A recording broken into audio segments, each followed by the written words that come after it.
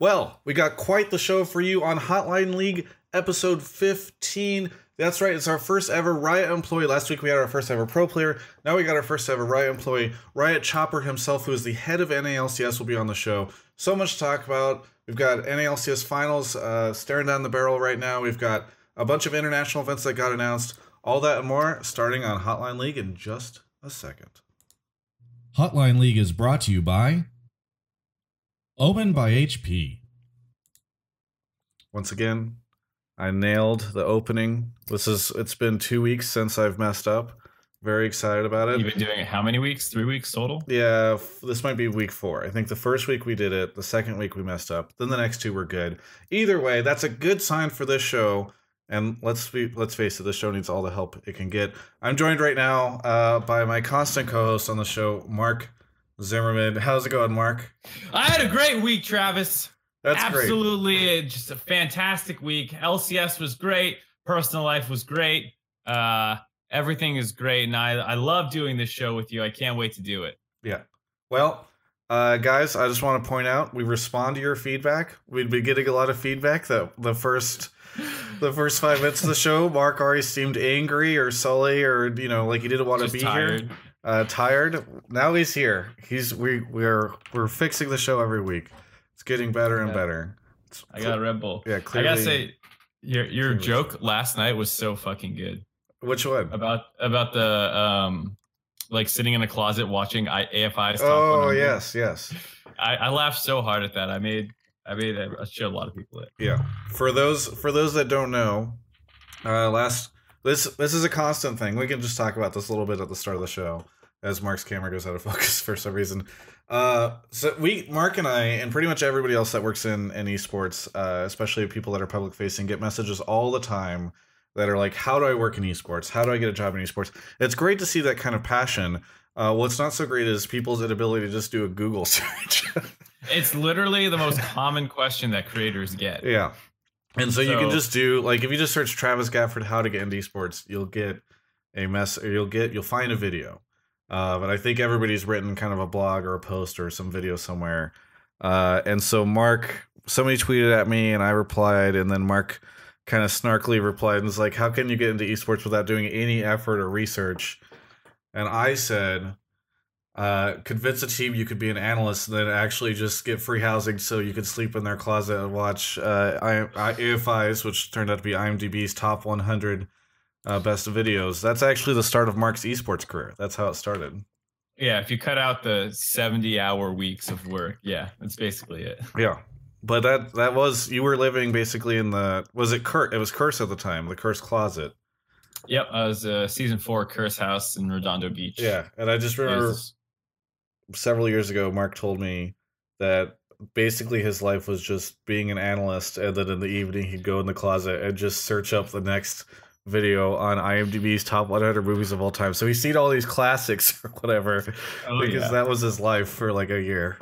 I didn't talk to anyone. I didn't have any friends in the scene. All my other friends are back on the East Coast. I just didn't do anything but watch movies. Yeah. Damien Estrada, head of One Up Team Liquid's production studio, says that you only played Dark Souls and then you complained about the team. That's not quite true. I mean, Dark Souls 2 came out, and I complained about Dark Souls 2. Yeah. I think I made Josh play Dark Souls 1. Okay. But yeah. The early days of Mark Zimmerman. So you said your personal life and everything's been great. Was this week actually good, or was it just another week for you? It was good in the sense where I was just like, you know what?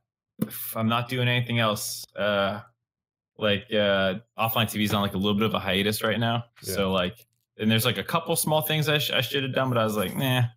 Pokey like wanted us to watch a cut of her podcast thing, and I was just like, yeah, I'll hold off on that. Yeah. I've just been relaxing instead. Nice. Yeah, I saw you paused your Patreon.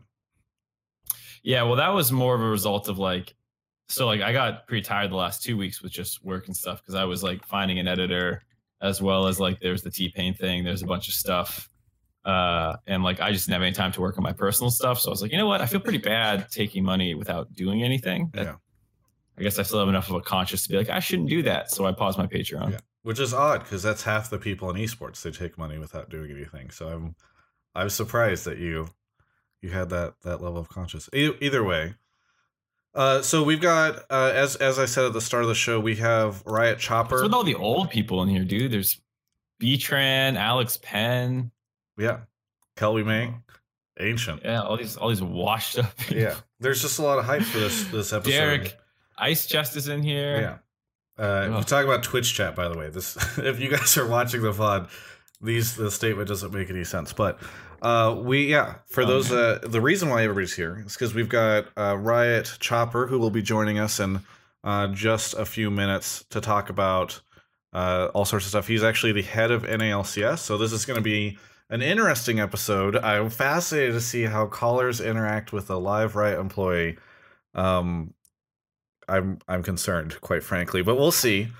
And so I ask, by the way, as we're starting to get into this, and as soon as we get Chopper on, Mark will start grabbing questions from the chat and all that stuff. But please be respectful to our guest. I think Travis is building the ultimate safe space. He's padding the walls, making sure everyone's only got squirt guns out, nothing too crazy. No, I just think, if you go on Reddit, there's oftentimes a lot of hostility to rioters. And I think this show in the past, we've had Dash on, who I guess Dash and Azael are technically our first Riot employees. I don't know why I said Choppers, but they feel a little different, right?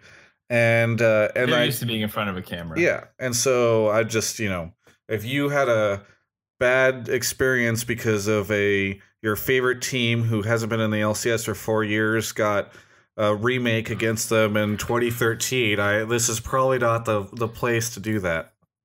But I am excited to have him on. One of the things that I'm going to talk about, and actually I'm going to rage out about it on the show right now, because actually Chopper's the head of NALCS. This isn't an NALCS thing, but we'll talk about it a little bit with them. So international events got announced today. We now know that MSI is happening in Berlin and Paris. Worlds is happening in Korea, with details to come. All Stars is somewhere in North America. No details yet on that. But I'm excited about this. 2014 Worlds is still my favorite Worlds of all time from at least a personal perspective. I think there was a lot of really cool things, but I loved Korea. It's going to be so great to go back. It's been too long, quite frankly. And I think, Paris is a great city. It is kind of crazy that they're doing another German France World International event. Not World International event, but excited about it. The only thing I am not happy about is that the studio matches, the studio NALCS Berlin will be taking over the LCS in Berlin. The LCS studio in Berlin will be handling everything. Flubbed sense ever. You want to take it from the top? I'm just so mad about it. So mad about it. No, I mean, I've talked about this before. This is a constant battle with me and Riot, episode 500 of Travis Gafford and where they decide to hold events. First, it was Tallahassee. Then it was the NALCS studio for All Stars. Now we're back in another LCS studio for an international event. So I'm kind of bummed about it. And I don't know, Mark, you should tell me if I'm freaking out. It doesn't sound like you're freaking out. I agree that group stage in the LCS doesn't feel that hype when it's a venue that you see every week multiple times. Yeah. I can understand wanting one of the few international events that we get a year to be of a little grander scale. Yeah. But other than that, I'm excited about it. And I think that's cool for sure.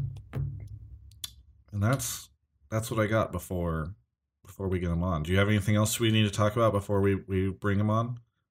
I've got a commercial I got to go to. No, some people were mentioning the SOAS thing, but I just thought that was funny. I don't know. I didn't even see what SOAS said.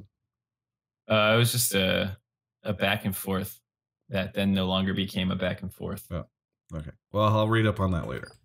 Yeah, it's not that interesting. Don't bother. All right. Well, without further ado, that logo on the screen in the middle signals quick little break we're going to take before we get Chopper on. If those of you that have not watched the show in the past couple of weeks might not have noticed this, but we actually have a sponsor on the show. Mark and we spent a lot of time, about 10 minutes before the start of the show, thinking about how we're going to handle it. It's a lot of effort. And we now have a sponsor who's come in and is supporting the show, and that is Omen by HP. If you haven't been around, or you haven't been paying attention, the past couple of years they've entered the gaming space again with Omen by HP as their brand. They actually do a bunch of really cool things in esports, and that's one of the things that I like about sort of how they're interacting with the gaming community, is that because they came in the past couple of years, they know that esports is such a big deal. They know it's plays a really big role. Mark with his Omen headset on right now. No, I'm just trying to look at something very close to my wall. Yeah, exactly. That's just all I'm doing. He's trying to listen in because the audio coming from his monitor, there's some sort of weird buzzing noise. He doesn't have an Omen monitor, but I have an Omen laptop back here. Either way, the point is they're supporting us on the show. They're supporting esports. They do things like they sponsor the Overwatch League, which I'm sure Monte Cristo and Chad is happy about. They sponsor this show, so they've kind of got, you know, the big shows like Hotline League. They've got the grassroots shows like Overwatch League. You know, they just covers the gambit here. Now I'm just making a joke, but really appreciate them. They hooked up myself and my editor with some gear, so actually this show is broadcasting from an Omen computer. Haven't had an issue with it at all. It's been great. It's been fantastic, and really appreciate their support. They're actually doing a giveaway right now, which I'm gonna grab the link for, which I should have had from before, but I've misplaced it as I accidentally closed the tab. So you were doing so good a second ago. I'm feeling. Restart the show. Yeah. Show's restarting. No, they're doing a giveaway right now, sort of based around another video game that is not League of Legends. But if you guys want to check that out, I'm dropping the link into Twitch chat, and you guys can also check it out on the YouTube channel as well if you want to win some access for a different esports event that exists in Los Angeles. Either way, we thank Omen so much for their support. Really appreciate Omen by HP. Mark is going to get paid one of these days because I have the ability to pay him now for it. So I'm waiting on his paperwork. Is it literally on my end now? Yes, it is on your end. Oh. It's ready to go. Okay. That's okay, fine. my bad. Another thing he'll have to handle this week. Either way, thanks so much, Omen, for their support. And without further ado, it is now time to bring our boy Chris Chopper onto the show. I'm going to switch panels really quickly as we transition to having him on momentarily.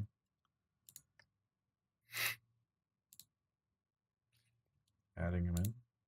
Tell me when I should throw him into. Yeah, you can drag him into the Discord call. Hello, Chopper. Hello. If you can mute your Skype, turn your webcam on, and unmute on Discord, we'll have everything we need. And unmuted on Discord. Okay, cool. Perfect. All right, Perfect. So now I just need to... Oh, thank you, Ruprox. Sorry. Oh, the only other thing you need to do is you need to turn all those lights off behind you and get some Hue Phillips light bulbs real quick. Yeah, if you could replace all the office lights in the LCS office with colored light bulbs, that would be great. Yeah, after watching the Dash episode where he like clearly tried to upstage any future Riot guest with lights, I knew that my two options were either to do the LCS studio and just use all of the LEDs there, or just go with the plain office lights. And that would have been a way to one up. Yeah, that would have been amazing. Yeah. Sadly, we couldn't make it happen for tonight, but we'll see if we can set it up for a future. All right, so the next guest, it's on them. Yeah, the next guest, we'll get it taken care of for them. I really like the idea that it had we not used this, which is I assume the Riot Esports office behind you. I really like the idea of having you in the LCS studios if that's just where you work. You know, just like a desk sitting in the middle of the stage with all the lights on you. Well, that's actually what they do is they repurpose the stage. So like when the games aren't going on during the week, employees just work on those. Yeah. Okay. Good. Yeah. I like that. Yeah, that was kind of the idea. They also spill water. There's going to be a single chair in the middle of the stage with like just a laptop camera and then all the LEDs going crazy. That would have been sick. And 2 pairs of sunglasses just for Mark. By the way, somebody just bought you a subscription, so welcome to the club. You're now you can use a Mark Ovley Kelby emotes on the LCS. Next on the LCS next week when the analyst desk is up, you can spam. Yeah. My one emote. All right, so you're on the show. For everyone who doesn't know who you are, what you do, they've missed out the memo. what would you want to introduce yourself and sort of describe your role and everything? Sure.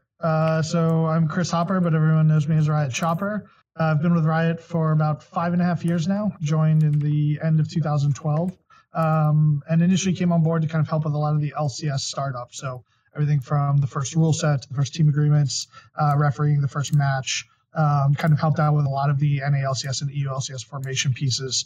Over time, got to contribute on a whole bunch of different efforts. I was able to PO a couple events, including the summer regional final we did at Madison Square Garden. And when you say PO, you mean like you were the head of it? Correct, the product owner. And so kind of bounced around, worked with a bunch of different teams, did a lot of work within League Ops, but eventually transitioned to leading our international team. So we had a team of folks here in the Los Angeles office who worked with all of our 13 professional leagues across the world to just kind of help them, learn from mistakes that we made in North America and kind of level up working with some of their staff and their teams. Did that for about 2 or 3 years.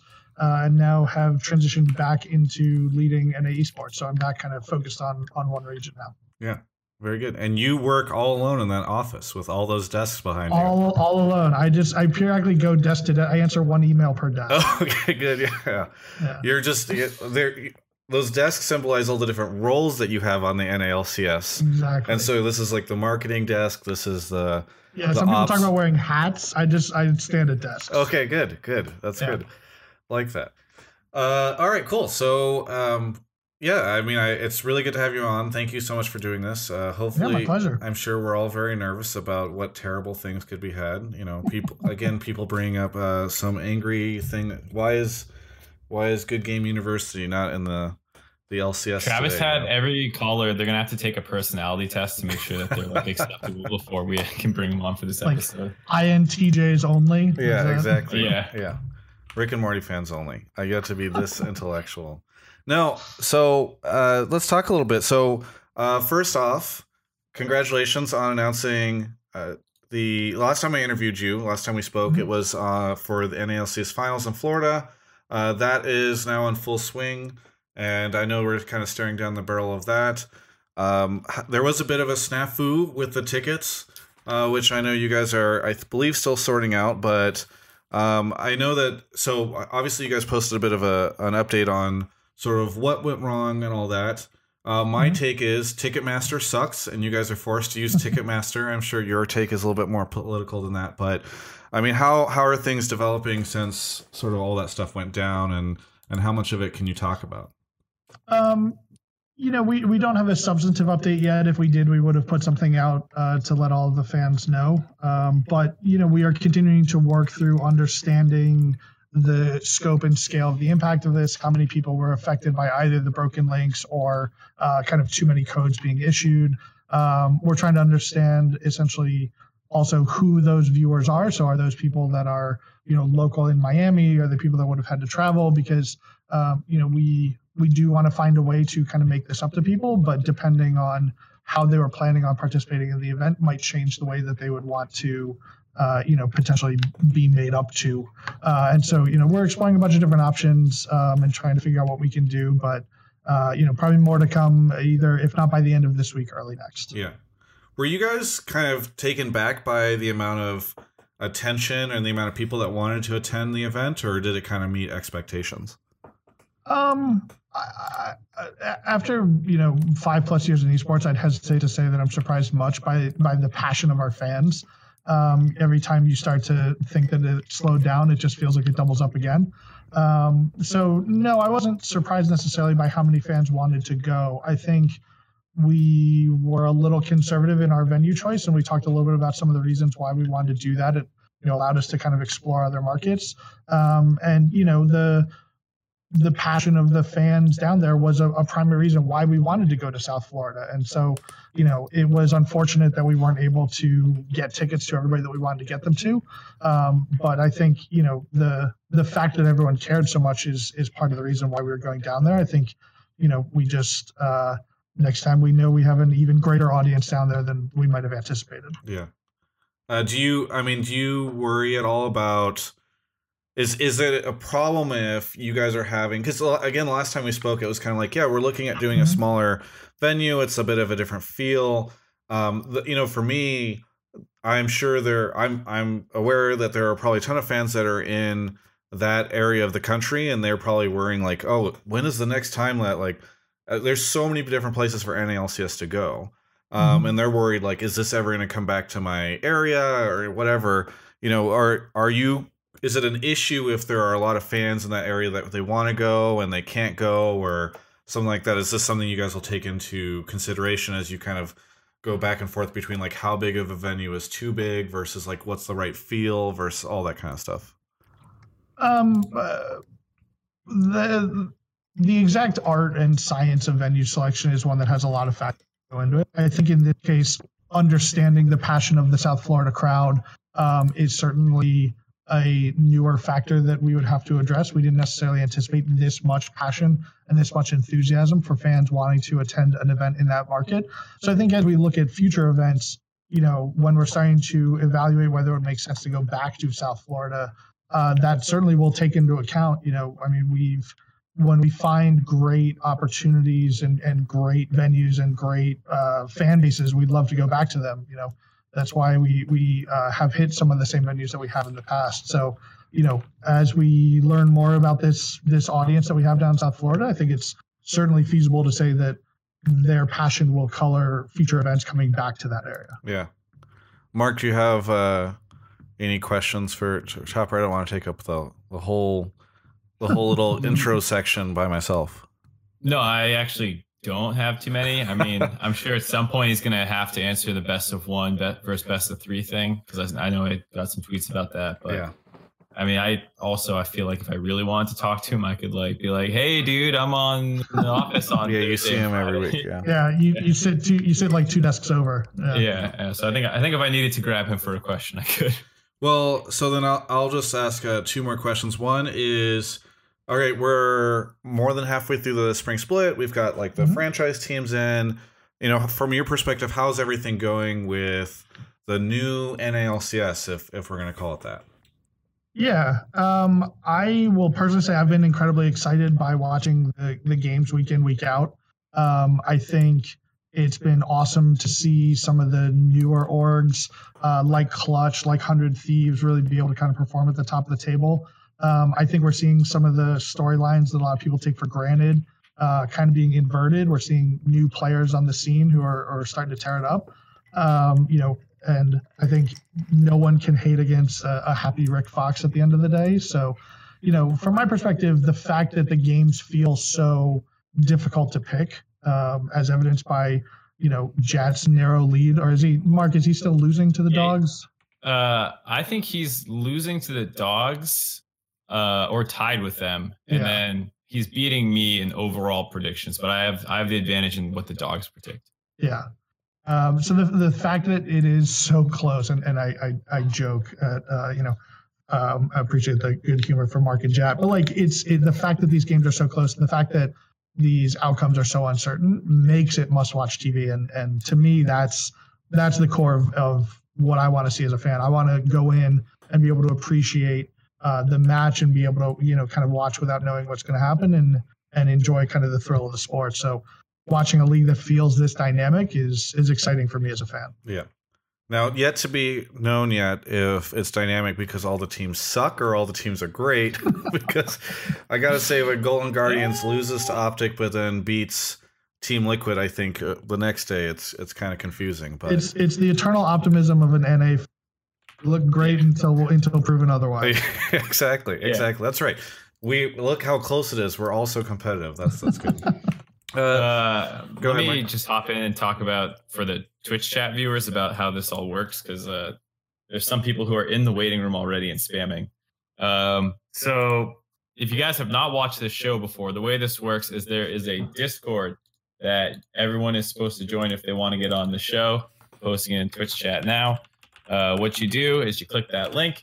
You then join both the general text channel and one of the general voice channels, and then in the general text channel, write your take. You think best of 3 is better because this, you think best of 1 is better because this. I'll then pull you into the waiting room, and you'll have to wait there until we get to you, and then I'll test your mic, make sure everything's good, and then we'll bring you on. If you're already in the waiting room, stop typing. if you're typing in general, but you're not on one of the voice channels, join a voice channel. Just 2 little bits of advice, because these are things that are currently happening. Yeah, people who are spamming will get banned from the Discord. Is that true?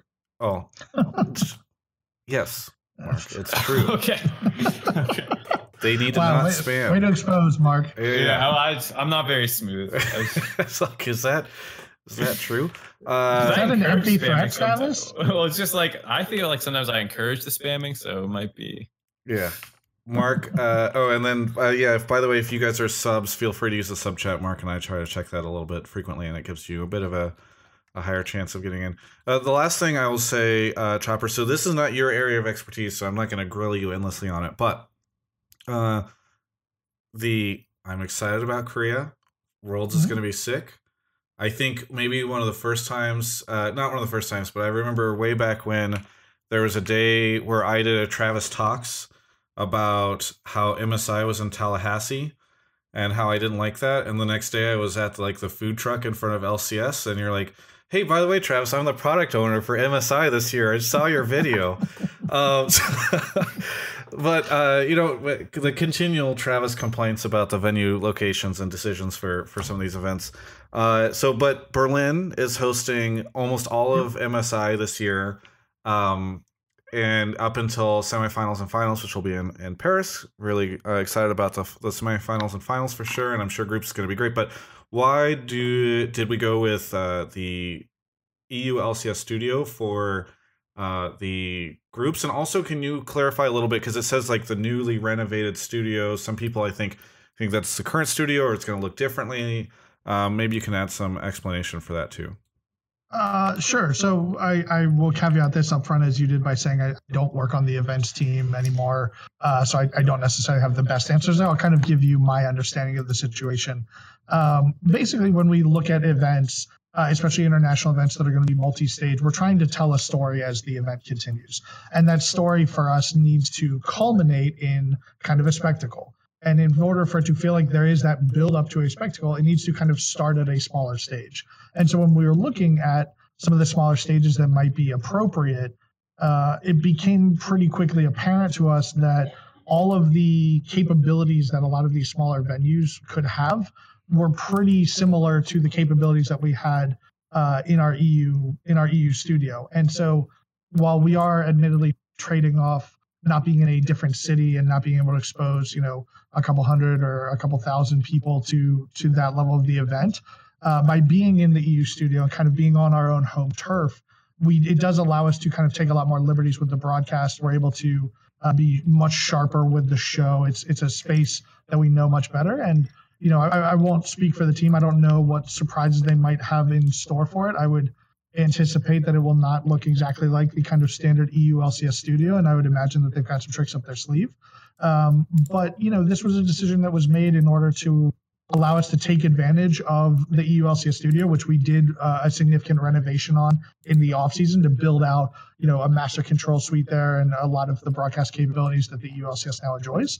And it would still allow us to then build to that same spectacle that we want for the Paris end of the show. So, I think we are excited about the opportunities to kind of work in those studios and understand that it does come at a trade-off. But, for this event and what we were kind of looking at through the course of it, it felt like the right step to take. Gotcha. Okay.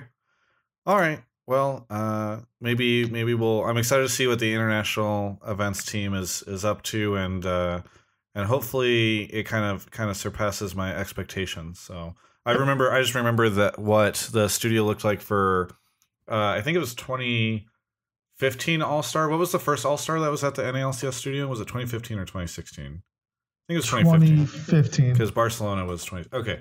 Yeah, I remember that looked very different. It was kind of cool. So I think, there's definitely a precedent for doing something cool. We'll see. Well, if you've looked at some of especially some that were in the non.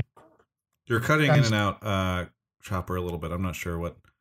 Must be that Quality Riot Studio broadcast. Yeah. No worries. Can you guys hear me all right? Yeah. Go ahead. You were saying if you look at some of the things that especially some smaller regions did during Rift Rivals to really kind of spice up their venues, they weren't making multi-million-dollar changes to their studio, but they were able to get a really different look and feel that kind of felt more in line with the story there. So I think between the capabilities in that studio and some of the lessons that we've learned over the last year or two, whether it be from All-Star or whether it be from Rift Rivals, I'm very excited to see what that team can produce. Cool. I can give a bit of advice. You should get all the lights that are used for like analyst desk and casters and stuff, and replace them with Hue Phillips lights. Yeah, Hue Phillips lighting. This show should be sponsored by Hue Phillips lighting. You can just copy this look and feel. We won't. You won't charge for it for us. Yeah, I'm sure that's free. Okay, probably what Miami's going to look like. They just took the Hotline League aesthetic and then they're just like, that's the whole. This show started before that was announced, Travis. Maybe we did influence. What do you mean? Maybe we did. It's definitely. You never asked the question in the first interview, Travis. Was this just a blatant Hotline League? And we've put to the test. I'm not sure how I could answer that. Yeah. So this is the fun thing. I don't think we'll be able to fix it, but your microphone cuts out once every other sentence for like one word, and so it just sounds like you're cussing the entire show, and we're just bleeping it. So we're really excited for the new event to happen. No, it's going to be good. Either way. You ready for the callers? Yeah, ready for the callers. As all Mark goes off to fish his first caller out of that room. I will say. The first caller, even though we've kind of talked about it, I feel like I need to give the floor to people who didn't get tickets, like some representative to voice their opinion. So I grabbed one guy who I think that's his opinion. Oh, we're starting off with the not get the ticket guy. I just so like the people in chat who are like, I didn't get a ticket. Like I don't know how many there are. I've seen a couple people posting it. So we can just get this guy out of the way. The way you say that is so like, it's like, let's just get this. This person will represent all of them. Okay. And you are therefore addressing them. All right. Here we go. Yeah, as Chopper takes a swig of what we can only assume is alcohol. Okay, really quickly, the people who have subbed, I'm going to give quick shout-outs really quickly. Jordan, Event Nexus, Rico Suave, 86193, Dorking, Wrath of Khan, Nemo Heals, Pacific Star, Squeak the Week, Rhino 1992, The 8-Bit Creeper, Alex Tequila 23, Ichiryu has resubbed. Ryu Prox. OPTSM fan was the person who gifted the sub to Riot Chopper, so thank you very much. I'm sure Chopper this is the best gift he's ever gotten. Yeah. Gingzo, what is subbed? And we're ready, Mark. So, well, true to typical Hotline League fashion, the one guy I pulled for this question is not answering anymore, so we're pivoting to somebody else. Okay. And in the meantime, I will find someone who did not get a ticket and is mad. Yeah, good. I look forward to it. Yeah. All right, here's the actual first Okay, we got Jadek on the show. Jadek, where are you calling from?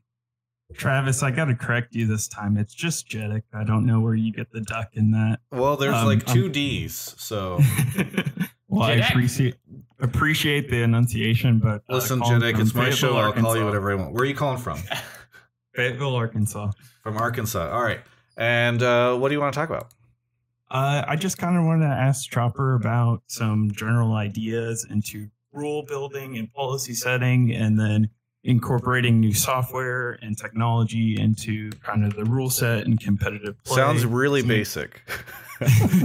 Okay, so yeah, I mean, what do you practically want to ask or talk about? Okay, to put specifics on that, sure. One of the things I was thinking about was like the Chrono Break, like kind of talking about. I would imagine some of that was brought into the scene through wanting to track players and how they were interacting on the game. Did that just come from, logging that all out and then rewinding that? Or was that something that you guys originally thought? That was actually built out of wanting to fix the exact situation. That it was built because we had watched enough eSport pauses that felt salvageable, but because we didn't have the tech to avoid the single death that we felt otherwise complicated the game. There was all credit goes to a team of really talented between the esports team and the guys on the little product. They were able to build out that technology for us. So that one specifically was actually built for the esports reason. And so kind of just to follow up on that a little bit as well, how did you go about setting up the rule set for that, allowing the players to decide if they want to take that or not, and also that leading into remake and all that stuff as well? Yeah, anytime we're introducing a large shift in sort of how matches can play out, especially at sort of big deterministic points like that, we want to make sure that we're taking the time to not only make these policy changes in a very calculated fashion, but we want to make sure that they're ones where we're consulting all parties to kind of understand the implications on those decisions. So, we had various versions of this technology working in various states, and we're able to show it to teams and show it to coaches and show it to players. And almost universally, they all wanted this technology because they want to be able to play out the games. And so they don't want these games to have to go back and be remade and do the same expansion, do different ones. So, because everyone was so in alignment around building the technology into the game and being able to kind of use it as quickly and efficiently as possible, then it just became the question of, okay, what's the right way to integrate this such that it can be fair to all parties? There's a lot of sort of wargaming and contingency planning. So what happens if it happens to a team that's behind? What happens if it happens to a team that's ahead? We try and play out a lot of those scenarios and make sure that at the end of the day, all of the outcomes felt fair. And once we kind of had a relatively strong policy, we were able to kind of turn it over to put into the league and run with it from there. Does that? Go ahead, Jacek. You're fine. I like that a lot. I came from the StarCraft 2 world for pro gaming and all that, and that was something that always drove me insane, watching those remakes happen because of something, crazy happening in the game or disconnects and all that kind of stuff. To kind of continue on that thought process of kind of towards the policy set, what caused the change on changing the rule for import players of then making them residents to make that longer and then creating that cutoff point and all that? Yeah, so you're talking about the change when we, not the initial implementation, but when we extended it out and then eventually kind of removed residency except for the grandfathered players? Correct. So the decision at that point, so to kind of understand the context of that, you have to understand the context. Oh, hang on. Sorry. Trying to fix it. Go ahead again, Chopper. Can you hear me? Yeah, I think I have a solution, which is you unmute yourself on Skype, and then I will mute you on Discord, and then because I think it's Discord that's cutting out. Okay. I'm unmuted on Skype. Okay, perfect. All right, I think we are going to solve it. So go ahead and keep answering. I hear you guys on both though. Yeah, you'll have to figure that out, Mark. I believe in you. And the person Mark, you can just server mute me on Discord. Well, Okay. but then the caller can't hear you. So No, Mark, he's saying Mark, just Oh. privately mute Chopper on Discord, and we'll be good. The caller will just hear him cut out a little bit, but I think we'll be fine. Yeah, okay, I got you. Can I still hear the caller? Yes. Okay. So when we were talking, now I have a nasty echo. Oh, I don't hear it. I hear an echo from I Travis. hear an echo I from don't know. me. Okay, hey God, I'll mute myself. Oh god, Travis tried to be clever and he just ruined the show. Hang on, I just muted myself on Discord. Yeah, but now the caller can't hear you. Hey, let's all mute ourselves so the caller feels left out. Okay, it's fine. I think we're good. So what do you want me muted on? 'Cause I can hear myself echoing with this setup. All right, we'll go back to normal. Mute yourself on Skype again. If only you had some friends that perhaps QA this setup for you. Yeah, if only there was a way to make this work. Can you mute yourself on Skype, Travis? I'm sick of hearing two of you. Okay. All right. Are we all good? Yes. All right. Sorry for that, caller. So basically, when we're talking about the interregional movement policy and the initial kind of thoughts behind it, what we were looking to do was establish a means by which players from other regions could go to a different region, cement themselves there, become established players and kind of pursue free market, and eventually kind of integrate themselves into that community, that player base, into that league, and become a part of that. And I think the great example of that is Bjergsen. He came over to North America, he integrated himself with the fan base, and I think now if you ask most people, he would be viewed as an NA player. And so that was kind of the original idea. The problem was what we saw after implementation was that there were teams that were sort of just looking to isolate elements of the team such that they were kind of able to just focus on playing and not really the integration element. And so when we looked at it, we were seeing a bunch of players who were only spending the required time in the other region, and then they were immediately kind of going back to their home region, or, you know, they weren't trying to learn the language or interact with the fans. And so at the end of the day, we were just concerned that this was going to just essentially time delay an unregion locked set of teams in every region. And so, you know, that's why we kind of pushed out the timing, because we want to make sure that if there was a player who's going to be able to naturalize or, you know, gain citizenship or become a permanent resident of the league, that it's demonstrative of a greater intent to really join that community and join that culture. And that to us felt like it preserved the integrity of the league and the ability to kind of build out teams that were still aspirational role models for the local fan bases, but it also allowed teams to pursue the kind of talent that they wanted to globally, and allowed players globally to pursue jobs in any market. So, you know, it was certainly an update on the policy, because we didn't necessarily kind of correctly hypothesize the impact that it would have on the players, but we feel pretty good about where we got to as an end. Hey, thank you so much, Jadek, for calling in. Yeah, thanks. Have a good one, guys. Thanks. All right. So the next, as we live troubleshoot this, if you can change your voice sensitivity in Discord, I put a message into the Skype chat. All right, we're grabbing the next caller, and while we get the next caller and Chopper continues to experiment with his settings, we're gonna have. I want to say thank you to Jedek, by the way, who was just on the show but also subbed, Trick759, Rayma39, Frost Slasher, Bagpipes 064, Kiwi Mullet Boy, and then Obi-Pon Kenobi so far has gifted a sub to Risen Lazarus, Steve from Team Liquid, so literally paying Steve from Team Liquid was very funny, and Kelby. So things are going well, and Hippie Steve has resubbed. Is this any better, Travis? That is so much better, I think. Cool. All right. Here's the Florida guy. Okay, the Florida guy is here. Rodman 101. You represent all of Florida who couldn't get tickets and wanted to go to this event. So you have been unduly elected to represent your community. Well, I don't think I'm the best person to represent that community since I do have tickets. Oh okay. Well, Rodman 101, where are you calling? I assume you're calling from Florida. Yeah, I'm about 45 minutes northwest of the venue. Okay. Here in Pembroke Pines. Also, we just got paid by Steve as he donated 10,000 bits to the show. So thank you, Steve, for paying us. All right, so Rodman, you're on the show to tell Chopper how much you had no issues with the ticket system, and you're super happy. Of course. Yes, that's definitely my take.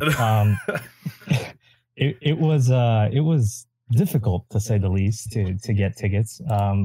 Luckily I was ready half an hour before. I did my homework. I had the Ticketmaster link open because I was able to find it through Ticketmaster, but the link that I received in a text message didn't work until like 20 minutes after it opened. And when I was able to buy tickets, maybe 5 or 10 minutes after 11 o'clock or 10 o'clock, whenever it opened, I'd say at least 30% of the seats were gone. I was able to score reasonable seats, but I mean, like I told everyone that I was friends with, I wanted to be able to, you know, really sit as close as I could, you know, feel their spit on my face as they were yelling out, stuff. And I mean, I was a little disappointed. I'm lucky that I got the tickets, but I'm disappointed at how it all went down. I understand it's not Riot's fault, but I want to hear, you know, what you guys are kind of thinking of doing. And I mean, I know that it's targeted towards a Florida audience, specifically a Miami audience, but seeing all these issues, and I doubt that many Miamians got tickets. I don't think that the event will quite be the same without, you know, the presence of that Miami soul, really. Rodman 101, is there, if Chopper gets a player to spit on you, will that Will that solve the issue for you? Yes, yeah, just anyone right now. Just D-Lift, I need it. I need it. My better question, I guess, Chopper, for future events, will there ever be a splash zone where you're like just Gallagher-esque where they have to wear like the ponchos? Yeah, the ponchos. Sign a release beforehand. Yeah. Hopefully not. To your points, like I completely sympathize with the pain that you felt as you went through that process.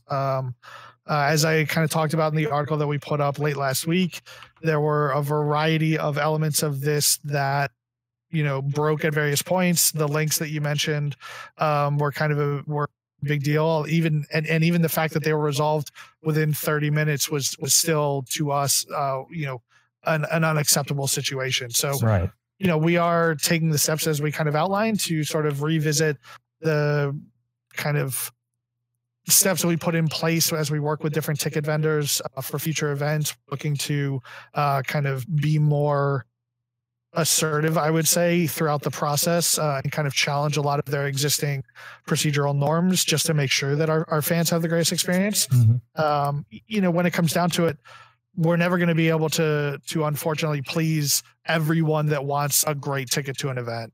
We are lucky to have incredibly passionate fans like you.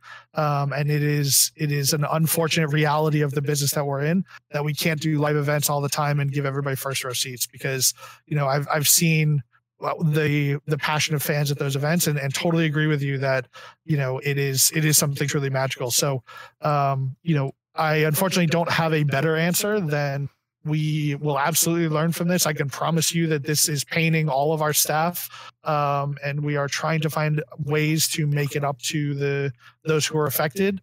I'm glad that you got tickets to the event. I'm excited to kind of see that you really enjoy the show, and we will continue to learn and improve from this. Okay, all right, and kind of going back to the other point that I made. How are you guys trying to kind of bring in this whole Miami feel? Because as I was saying, I think from what I've seen online, a lot of Miamians weren't able to secure tickets. So how do you kind of bring in that feel of the people in this area without them actually being there? A lot of them. Really quickly, before Chopper answers that, I would just caution you in seeing, like, I'm sure there are some people from Miami that haven't gotten tickets. Of course. Yeah. In my experience, like you'll see there. I bet you there will be a lot of people from Miami at this event.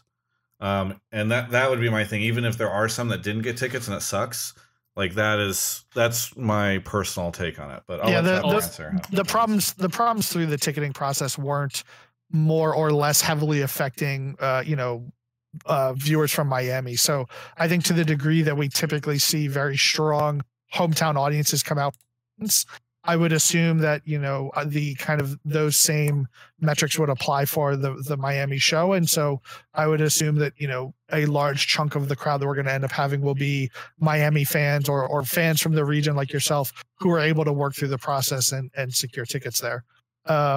So, I think between the fact that I actually have pretty good faith that we'll have a good showing from the crowd there.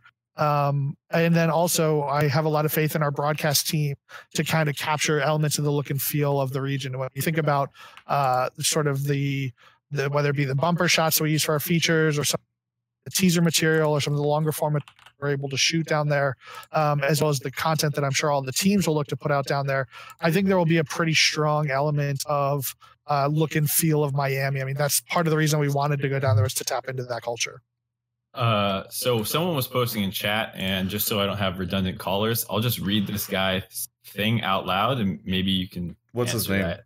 Sure. Knox, Nawks. Knox. He was saying, "I'm from Florida, but I didn't get a ticket. Why should I bother driving down for a sold out show for something I'm not going to be able to attend? Is there a festival plan? I know spring doesn't warrant anything comparable to Worlds, yet there's so much support around that event. Is there anything planned this far out from the event that will cater to a crowd that like doesn't get tickets?" So I guess he's asking like viewing parties or anything like that. Yeah, so that's part of what we're looking to understand as part of kind of the effort to resolve this ticketing element is what options there are to work with, either pre-existing or support other potential viewing parties in the area. I think, we did kind of underestimate the magnitude and the passion of the crowd that wanted to do or see something in the area. So I can't necessarily commit to anything right now, but again, I'd say stay tuned to the LOL Esports Twitter. By probably late this week, early next week, I think we'll be able to have some more conclusive answers on what we can do to supplement those who wanted to see the show and kind of try and make up for the poor experience they had here. Yeah. I heard a rumor that there was this show, like a community show, that is trying to host something out there for the finals. It's called Hotline League. I do that. Mark has heard this rumor. Mark has not been in the production meetings that I've been in where we're starting to realize just how many thousands of dollars it costs to get a venue and anything like that. I hear there's a groundswell of support from the local community who would just love to have a live. So for context, I mean, Steve just paid 1% of the show. Yeah. So far, Mark has on the show a couple of weeks ago been like, we should do a live Hotline League in Miami. Then now that I've spent several weeks talking to a couple different companies and honestly I haven't felt a bit as much and had Luke, who is one of our producers from Yahoo, do a bunch of research and find out like that this is going to be over 10 grand probably to make happen. Now Mark is saying that he's hearing it's going to happen. So still working on that. But yes, hopefully Rodman, you can come and ask a question or say something on the show live if we ever get a chance to do it in Miami. I'll be there front row. We're hoping, you'll be in the front row. We'll save a spot. I promise you right now, if you can make it on the show, you can hit up my mess. You can DM me on Discord or something. If we actually do the show and there's an audience, we'll give you the splash zone seat in the front row. Totally. Thanks so much for calling in. Thank you very much for the opportunity, guys. Yeah, thanks. All right, cool. So we've got the tickets out of the way. Yeah, hopefully that's the whole Miami portion of the show. Yeah. So we're grabbing more people right now. We got, let's see, Obi-Pon Kenobi hit us with 1,500 bits. Thank you. And Vizino has subbed as well. Let's get our next call. Yeah. This is going to be a change of pace. Okay. Life Admiral is on the show. Where are you calling from, Life Admiral? I'm calling from the Middle East. Oh, boy. Okay. Well, yeah. Welcome to the show. It's always nice to have callers from all over the world. What do you want to talk about? Actually, all right. So I think it's about time that we talk about the elephant in the room. Talks about, well, TSM's going to pick it up and everything, but it's time to shine a light on CLG and the fact that it seems that they have the single worst coaching staff in the league. It does not appear like that they understand meta. Now, yeah, I get it. Every single person on CLG right now has been to Worlds. Ranover's been to Worlds in two different leagues. Darshan, Huni, and Stixay all together on CLG, and Biofrost on TSM. But the fact is, once Smithy went and once Afro went, suddenly this team does not understand macro. They're doing things like trading two mid lane towers for an Ocean Dragon, things like that. So I think this really comes down to the coaching staff because it's happening week after week after week after week where they're making mistakes and nobody seems to be picking up on, oh, hey, this is a mistake. Now, I wanted to say this to Firefrost last week, but I kind of fell asleep before it started. So give me your opinion, but I think this coaching staff it needs a turnover, personally. Liquid, by the way, as you're saying this, Liquid, Steve in chat says CLG has one of the best coaches in the league. So already got he either is playing the long game here where he's like trying to keep CLG with a shitty coach, or he actually disagrees with you. I don't know. So this is less of a Chopper question, more of a Mark question. Because I wouldn't expect the head of NALCS to discuss if he thinks that the coaching staff for CLG he's a fan. He says he watches the game. Yeah, Chopper's Zix should be fired. Here's the thing that I just want to say before. I've been a fan of CLG like a long time. We're talking 2012, back when GG was GG and Link and Chowster were on the team. Like, we're talking a long time. So I've seen a lot of different iterations of CLG. So this version does not seem well coached to me. So I'll actually jump in since you make fun of me for not knowing my analytical shit, Travis. What I just don't expect. And then I'll let Mark have like. You guys are always very hands off, but I'm excited, Chopper. No, I mean, look, like I've seen Zix around for years now, and I think there's something to be said for a guy that has coached one of the only 3 franchises that has ever lifted a championship banner in NA. And like, this is a team that's been competitive over the course of years, and, you know, at various times has had more success than less success. And they're going through a struggling patch right now, but like that literally could turn around in patch 8.4. Like, you don't know whether or not these guys are going to kind of turn around for the second half of this season, or maybe even split. We've seen these guys able to kind of go back and forth and channel that magic and make great runs like they did at MSG. So, you know, I personally think it's tough to kind of hit that hard on Zix. I mean, I'm sure there's elements of his coaching that Mark could probably diagnose more accurately than I could, but like, I think judging a guy by 6 weeks when he's been successful for the course of 4 years is a little preemptive. Mark? Yeah, I mean, that's exactly kind of the point I would make. Just like, yes, I agree. There's been some things I don't like. One of the things that we hear a lot about is like the drafts are particularly weird. And for someone who's usually known for drafting, it's like, oh man, this really sucks to see. Maybe he's lost his touch, but like the team's also not playing well. And it's one of those things where like you can have a draft that has a couple win conditions, and then if you don't play to them, it looks like a bad draft. So a good example of this would have been like the Camille Aurelion Sol game, where like we're used to seeing who he shit on kids with Aurelion Sol. The joke is like every time he picks it, oh man, it's the Aurelion Sol, like, you know, the once every couple months you leave it up and get shit on to remind yourself that who he's good with it, except that didn't happen this time, and they over-focused top lane and all that stuff happened. So it looked like, oh, what a shit draft because they got outscaled. So I think it's a bit of a chicken or the egg, where it's like the team kind of sucks. Did Zix lose his touch? Probably not. And maybe he has, but I would give him more than one, or I guess at this point, 2/3 of a bad split before you're calling for his head. I think that's fair. It speaks volumes about how he tanked once Smith went, and then after Afro even went worse. So I think those players actually had a much bigger emphasis on the team. The team did than Zix did, because Zix seems to be the only constant. So that's my opinion. But I have no problem with sitting and watching. Just frustrating. Yeah, I mean, I can feel that, but like, you know, like Chopper said, they've hoisted a banner. They were 4th last split. They changed out 2 players, and suddenly they're 9th. Like, probably has to do with some of those other changes that happened. Yeah, we'll see what goes on. Hey, thanks so much, Life Admiral, for calling in, and thank you for calling. I'm sure it's pretty late or pretty early there, so I appreciate you. 6:30? No, 7. Yeah, well, thank you so much for being up at this time for us. Thanks. All right, moving on to our next caller. By the way, we got Poro on Mars has subbed. A great name, really appreciate it.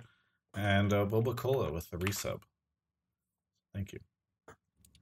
Got another caller on in just a second. Are you usually at the office this late, Chopper? It depends. I try to get home before someone's got to get on to Pete. Oh, you're cutting out a lot right now for some reason. Sorry, can you say that again? I said I usually try to get home a little bit early to make sure that someone's online to lose LP to those other kids in silver. Nice. But they get home from school, you get home from work. Exactly. Yeah. Very good. Okay, XL 182SS. Where are you calling from? I'm calling from San Jose, California. All right, cool. And what do you want to talk about? I was curious as to why Chopper that NBA teams took such interest into the LCS. I mean, even before franchising, we had, what was it, the 76ers and, Milwaukee Brewers are still there with FlyQuest. But it seems like the NBA specifically has taken a real interest in League of Legends and the LCS overall. So I'm kind of I have my thoughts, but I'm curious on why Chopper thinks. I think it's a combination of a couple of reasons. One, I think when you think about pro sports, they think about people watching their sports on TV. And when they're trying to understand what younger demographics are doing, they increasingly are concerned about people who are leaving TV behind and watching things online. And so then when they say, well, what are they watching online? A lot of people say, well, they're watching Twitch and they're watching esports. And when you look at League and you look at some of the other sports, but League in particular, I think League is probably the easiest sport to understand in its relation to basketball. I think it's a 5-on-5 game. Some of the positions and the differences there are kind of analogous to the 5 positions that you see on a basketball team. And also the NBA typically has a younger demographic than, baseball or hockey. So they're a little bit closer to the same fans who are watching our league as are potentially watching theirs. So I think there was kind of a natural demographic overlap. And I think once, teams like the Sixers, but also individuals like Rick Fox started getting involved, I think that kind of threw up a bit of an interest bell among the other owners. More so than it did in other sports where it might not have necessarily made as large of a ripple. But, Rick has been a fantastic evangelist of League of Legends sports for a couple of years now. And that's a guy that knows every owner in the league. And so I think, he's been able to be a really great advocate. And then the other thing is we actually do events. We have done several events in NBA venues. And so one of the first ways that Madison Square Garden Company kind of was introduced to esports was when we went and did an event there, and they kind of looked around and said, this crowd is amazing. This is a great event. How can we get more involved here? And a year and a half later, obviously investing in CLG. So I think between the overlap that we naturally have with the demographic, I think the awareness caused by a couple key sort of celebrity influencers, and then finally the venues that we used, whether it be MSG or the Staples Center, we kind of look at a lot of the NBA venues as potential options. And so all of those, I think, just naturally led to a greater amount of awareness from the NBA owners and thus interest. Yeah, right. I mean, I pretty much had the same thing, like with my same thoughts. Because the other thing I was thinking was that, it was focus on the players. When you look at the NBA players and look at the LCS players, the one thing that they have huge in common is that they both use social media a lot. A lot of interaction happens not only between fans and players, but also between player and player, like seeing players go back and forth and then seeing players kind of go back and forth. Even when you look at the off season, like recently, the Cleveland Cavaliers made a whole bunch of trades right before the All-Star break. And a lot of those things, the news is coming from sports writers putting it on Twitter. And then when you look at the LCS offseason, you most notably Double Lift. The first place he went to wasn't Reddit, it wasn't a ESPN, it was like Twitter. Like, well, I guess I'm no longer on TSN anymore. So I completely agree. It kind of seems like there's so many similarities there. And that was kind of like my reasoning for them, the NBA taking interest. That and the age gap, like you said,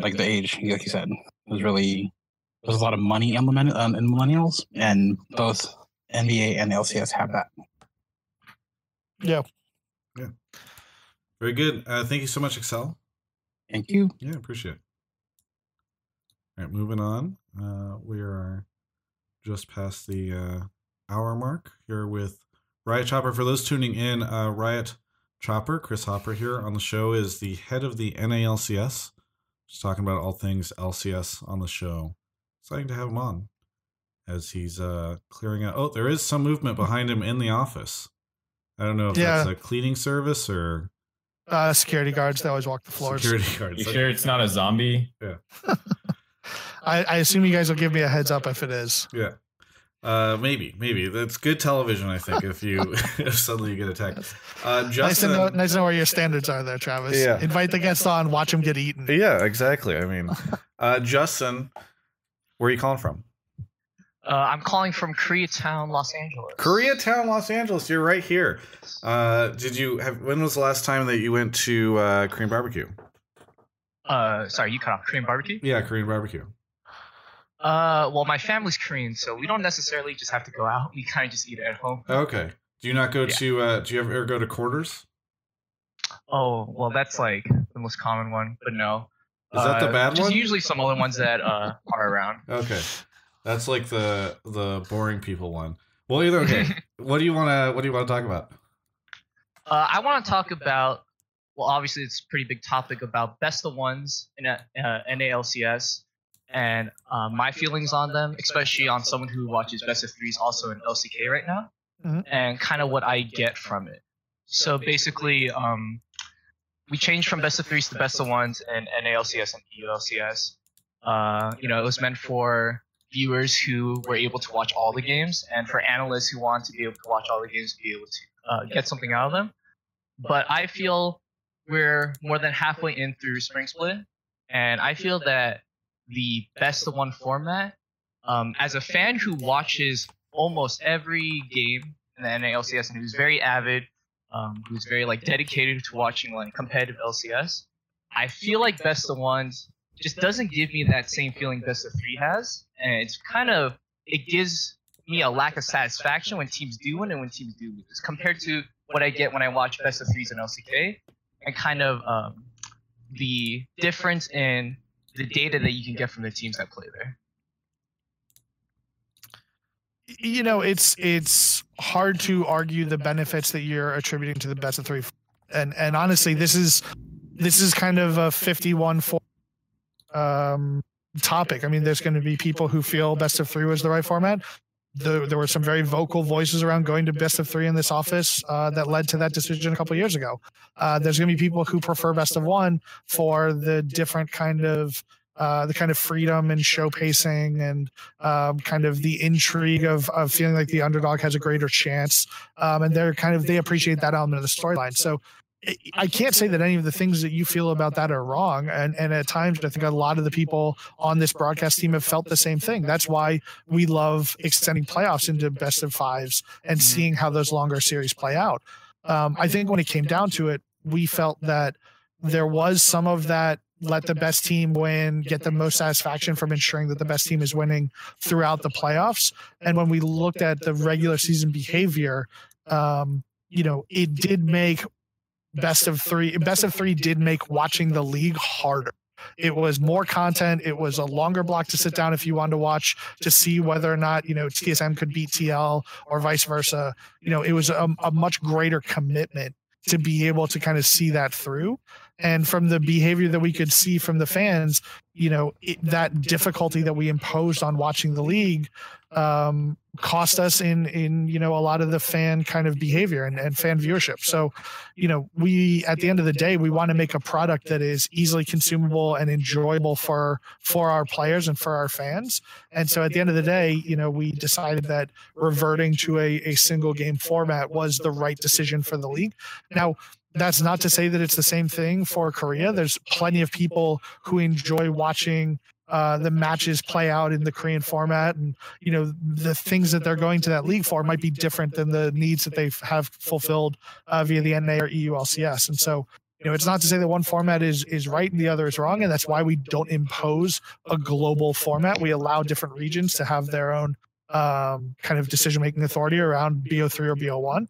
But we in North America at least believe that reverting to BO1 made the league easier to watch, and that seemed to be a driving factor with the majority of our fan base. So, I can totally sympathize with you enjoying watching the BO3s in Korea and wishing that we still had that in North America. But, we kind of looked at the fan base and we're trying to be sympathetic to some of the needs that were demonstrated there. So based on what you said right now, I could kind of just glean from what you said is that there has already been some improvement in fan interactions based on changing the format back to best of ones.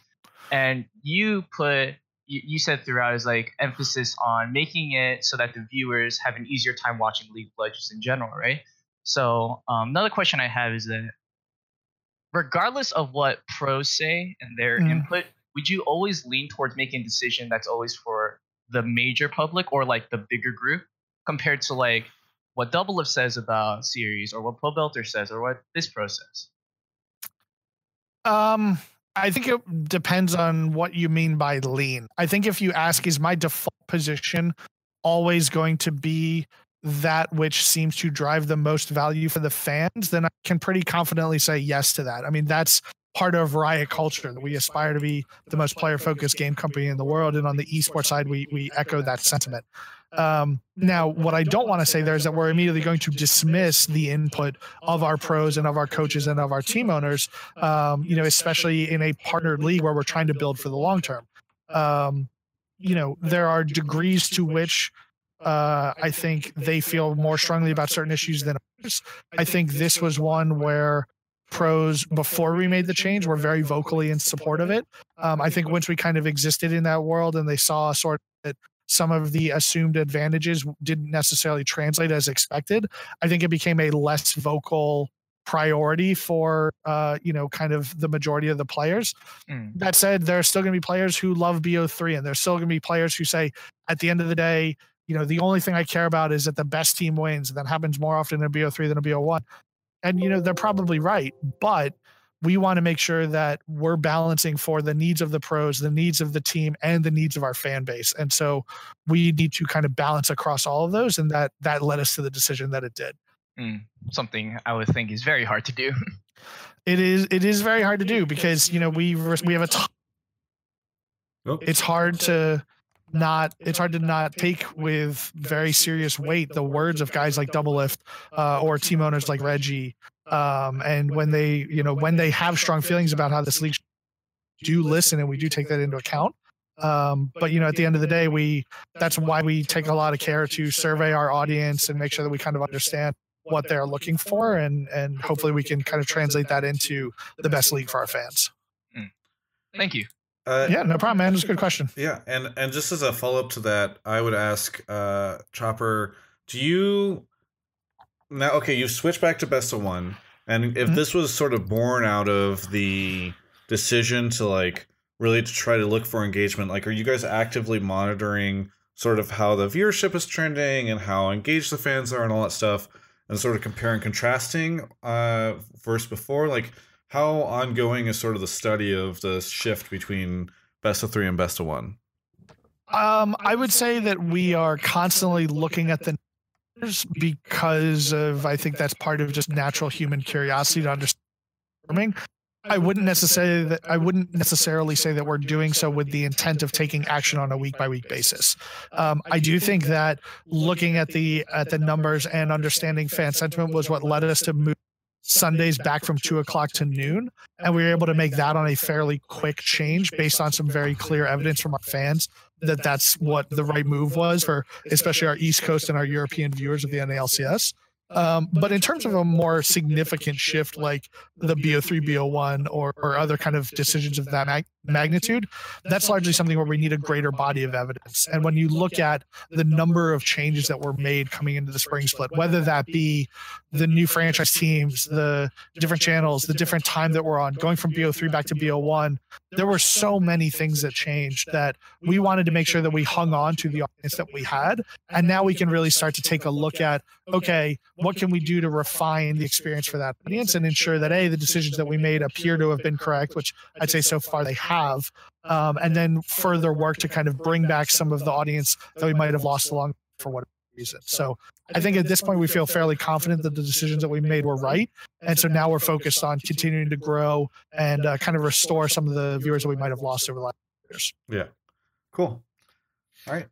Thank you so much. I actually have someone who wants to follow up on this conversation in Nero. Okay, cool. So I'm gonna go make sure his mic's good. Yeah, thank you so much, Justin. Thank you so much. Yeah, it was a great question. Yeah. All right, so we've got the Echo Fox coach coming on to follow up on this. I don't know if we're about to see a showdown between Echo Fox's coach, who obviously will probably be hoping for best of 3s and Chopper, but I'm excited to see how this goes. Taking a look really quickly at the subscribers, we've got El Mahad, Melvin F21, and I Am Hip Bob, who have all subbed. And it looks like we got Anero in the call right now. Anero, deepest coach voice in the LCS confirmed. Where are you calling from, Anero? Beverly Hills again. You Okay. know? Same place. Same place. Okay, so not moved around too much lately. What do you? So this sounds like you want to follow up on the last caller's discussion around best of ones, best of threes. Yeah. So I know a lot of people make comments that like best of one and best of three, like best of three is better for competitive sake and like helping NA like do better internationally. And I think that argument's kind of a misunderstanding.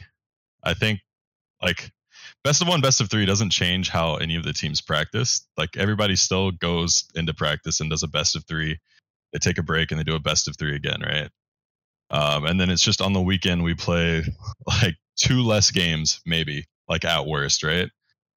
And that doesn't really impact anything internationally. Like the only time I really cared between best of three and best of one was like when I lost the best of one. Like I feel like people only care about it when they're the team losing the best of ones because everyone wants to be higher in regular season. Like I think it's great in LCK because of the way they do playoffs is like a gauntlet run, right? So if you finish at the top of best of three, you basically are already second place. Like teams have to play up to face you in the finals, right? And in NALCS, like we get a bye to 4th place if you're top 2. So it doesn't actually change how our playoff system goes. And it doesn't change our practice. So why does best of 3 or best of 1 really change anything for how we compete internationally at all?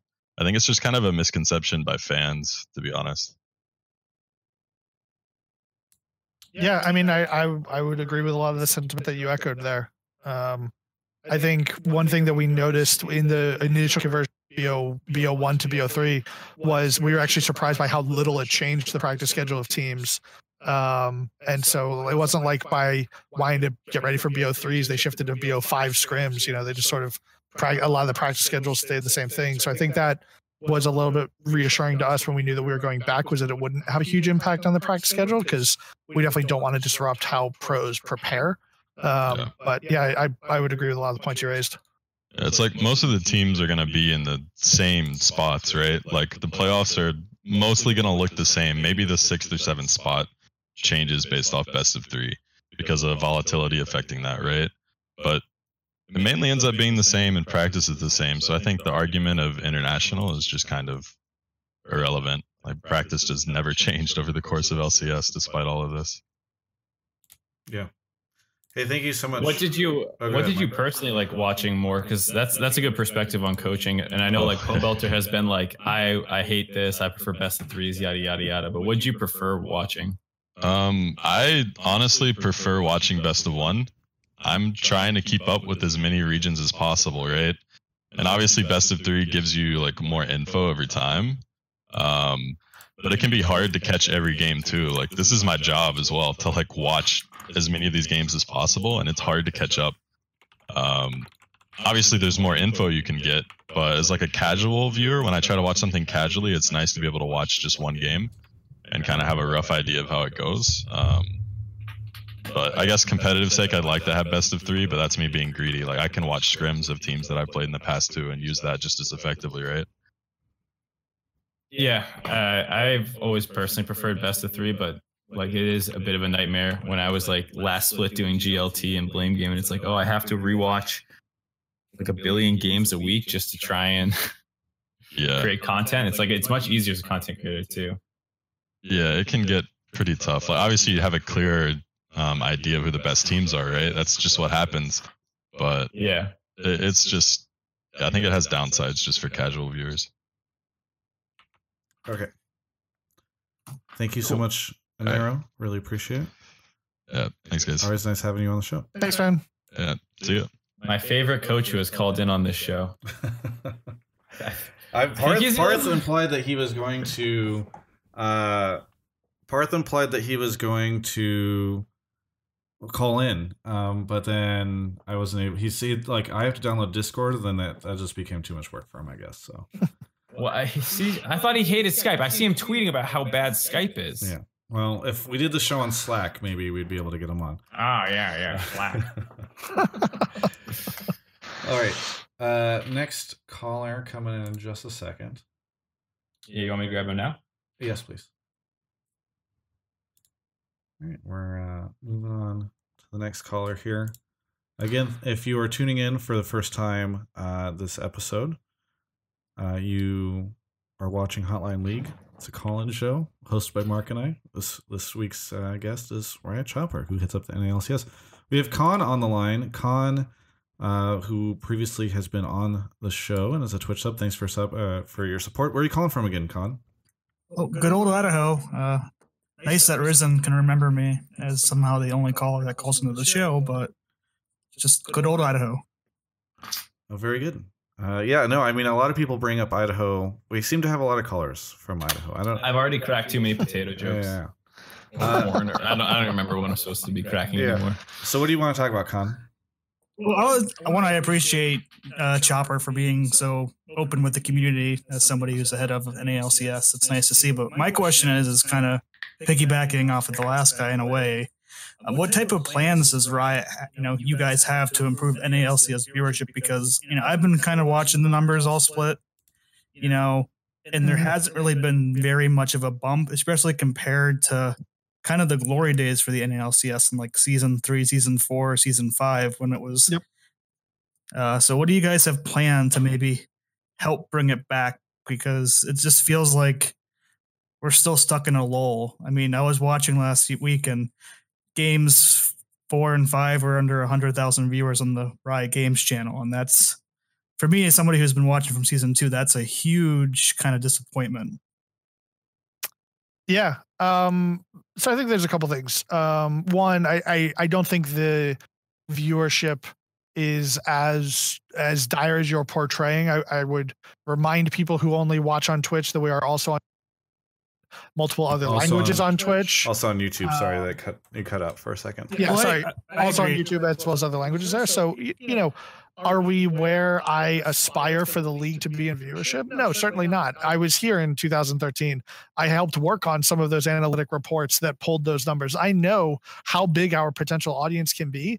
And I am the reason that I'm here is to build us back to that state. Like, there's nothing fundamentally different about our league or our fan base or our teams that prevents us from getting back to that. So I, like you, want us to get back to that sort of glory age, as you kind of put it. And I think to do that, we have a lot of things in plan. Some of them are going to involve working much more closely with the teams as franchise partners. I think we're going to be able to coordinate much more closely with them around the kind of content that we do and the sort of supplemental experiences that we're able to design that are going to provide more rewarding and engaging experiences for fans. I think we also have a lot that we can do on the Riot side to build out the digital and sort of overall fan experience of being part of the NALCS. I grew up as a major sports fan. I grew up a Duke basketball fan and a general Philadelphia sports fan. And I can remember as a kid being part of things like the Junior Duke Blue Devils Club and what it meant to get the t-shirt and feel you were part of the club and, the pride I took in being able to represent my team and the fact that meant that I didn't miss a single game. And, was able to carry that on for years, that behavior. And so we're looking to create long-term engagement cycles with our fans. And we want to make sure that our fans are able to integrate with their teams and integrate with their favorite players and integrate with those brands in a compelling fashion. And that's a lot of the stuff that we're working on right now. I think it was a massive effort to launch the season given the number of changes that I talked about above. I mean, I don't want to underscore how challenging implementing a franchise system was for Riot as a company and also this team on NALCS and also the who had to undergo this entire process. And so I think now that we are into the season, this is really just the beginning of what we aspire to do to rebuild the NALCS into truly one of the best esport leagues in the world. So, I don't have a great answer for you now, other than to say that, let's book a hotline league in 6 months. And if I haven't answered your question better by then, then we'll start talking about more direct action steps. But I'm incredibly confident in this team. We have one of the best staffs in the world. And this is a team and our pro teams and owners are ready to partner with us to build this thing into something that all of our fans can be truly proud of. So I'm super excited about that. I know our team is super jazzed about it. And I think over the coming weeks and months and to be honest, years, you'll see that effort reflected. All right, yeah. I just, a few things, I guess, ideas. Maybe I'd ask you if you guys are thinking about is like, sure. I mean, obviously, if you wanted to inflate numbers for like a weekend, you could have like a Tyler 1. Not saying I agree with that or saying it's a good idea, but like even like special guests that come in. Or one thing I know a lot of people are disappointed with is that there was no kind of hype or like advertisement built around the start of the spring split with the new franchise system compared to like the Overwatch League. Anything like that potentially that you might know of at the moment, or? Yeah, I mean, I think for the start of the season, I would hazard this was probably the most challenging start of season that we'll have going forward because we're transitioning so many of the teams into the league. And getting a lot of those guys up on off the ground and, working with several of those teams who didn't have necessarily brands and logos and colors and all the elements that we need to kind of promote teams for the start of the season. So I think now that a lot of those teams are in the league and are going to be for years to come, that's an opportunity. And Ice Chest waving to the Twitch chat there. I think that's the opportunity that we have to really cement the start of season. To the point that you raise around like Tyler 1 and doing other sort of like single week spectacles to try and drive traffic. As much as those might be fun, the long-term impact of those is relatively minimal because we're not going to make a massive amount of money for the LRP and share that with owners and share that with players based on a single week's worth of viewership. And we're not going to sign a massive sponsor just because 1 week we happen to pull in fantastic viewership. We're trying to make decisions and we're trying to build programs and engagement cycles that can last for years and can engage someone who can come back week over week. So as much as we might be able to utilize sort of spectacle opportunities like that, that's actually I'm far less interested in doing things like that and far more interested in having the team think about what is it that makes a fan want to tune in for 5 hours on Saturday and 5 hours on Sunday? What makes them want to watch every game on this slate? What makes them want to watch Eyes On? And what makes them want to watch this or that? And what makes them want to watch Hotline League? Like what makes them want to engage with the wider community and the wider ecosystem? Because to me, that's the sign of a successful league. It's not whether or not we can pull in 300,000 on a single Saturday. It's, for me, it's whether or not we're still here in 10 years. And so that's kind of the direction that I'm hoping to build the league towards. Well, I'm happy to hear that too. And then just the final kind of point is, have you guys ever thought about taking it away from just the Sunday and Saturday type of structure? Because one of my complaints as a viewer is I feel like, you made the change of best of one so you can watch all the games. But it can feel overbearing to have all the games on 2 days, unlike other leagues that have games over 5 days. It is something we've considered. We actually started the NALCS back in 2013 with shows on Thursdays and Fridays, and we started them with varying times between 3 and 5 p.m. PST. And the problem that we ran into was by starting that late, we had very, very significant problems with attracting both an East Coast audience as well as a European audience. And one thing that we know about our audience in Europe is that they like to consume the North American LCS, just like our NA audience likes to consume the EU LCS. So we didn't want to take steps that were going to isolate either of those audiences. And so being able to utilize Saturdays and Sundays to go a little bit later, knowing the kind of viewing habits of the respective audiences that we were going with, but not necessarily having to go as late as we would on a weekday. While that might work out for our West Coast viewers, and we know there's a ton of, incredibly passionate West Coast viewers out there, we want to make sure that we're taking into account the entire ecosystem. And so if there's a way that we can do something, whether through rebroadcast or kind of selected broadcast timing over the week, that's definitely something that we'll explore. But I think for now, we feel pretty good about the timing of our games being optimized for bringing in the largest audience possible. All right. Well, that's everything ahead. Is like I said, I really want to thank you, Chopper. You're always open on Reddit. You're open on Twitter. You're open to Travis. Hey, man, my pleasure. It was a great series of questions to talk about. Thanks, Con. All right, and that's a sub, so you just know the quality kind of questions you get from Travis's subs. Yeah. Just great people all around. Thank you to Oak Silk who has subbed, by the way. Ovi used to work at Riot. I think we'll go for about another 10 or so minutes, just because I feel like we're starting to kind of. It's a lot harder for Mark and I to banter back and forth on this episode because the questions are like, will LCS ever be on a different week? And it's or different day of the week. And Mark and I are like, well, we can't really involve that. So maybe a little bit of a shorter show. As we move on to our next caller, Gurin is so here. This guy is also talking about best of ones, but he likes them. So maybe this is going to retread some common ground, and if so, hopefully we can move on quickly. But I pulled him a little bit ago to represent the other side of people who didn't who preferred best of threes. Gurin, where are you calling from? Mississippi. Very good. And what do you want to talk about? So like Mark said, I initially, when the split started, I didn't like going to best of ones. I thought it was a bad idea from like the competitive standpoint. But as the split has gone on, I've found that I've been able to watch almost every game and really like get into the LCS, which I haven't really been able to do in past splits.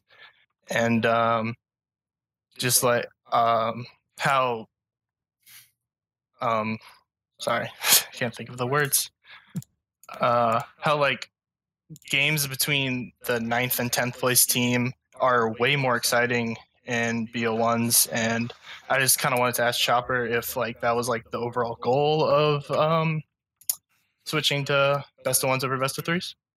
I'd say it was part of the goal. I think kind of like I talked about, wanted to enhance the health of the overall ecosystem and the worship of the product.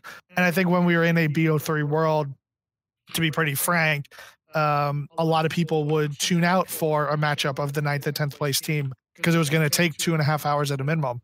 Now, when you know that it's going to be a 45-minute block within a 5-hour block of compelling content, I think it's a lot easier to watch that. And I think it also turns into a much more engaging matchup because, you know, both those teams are far more incentivized to get that single win. And so you end up with much more engaging games. I mean, some of the most fun games that we've seen of the season have been with teams closer to the bottom of the standings than the top. So I think that was kind of one of the benefits that we projected would come with shifting back to BO1. I wouldn't say it was explicitly the only goal that we had to make sure that the bottom teams were more watchable, but it was certainly a benefit. And you kind of mentioned this just now, but do you think the best of ones gets rid of this whole like, well, we can just lose game one and then come back and win the series by playing like serious comps, like team fight comps?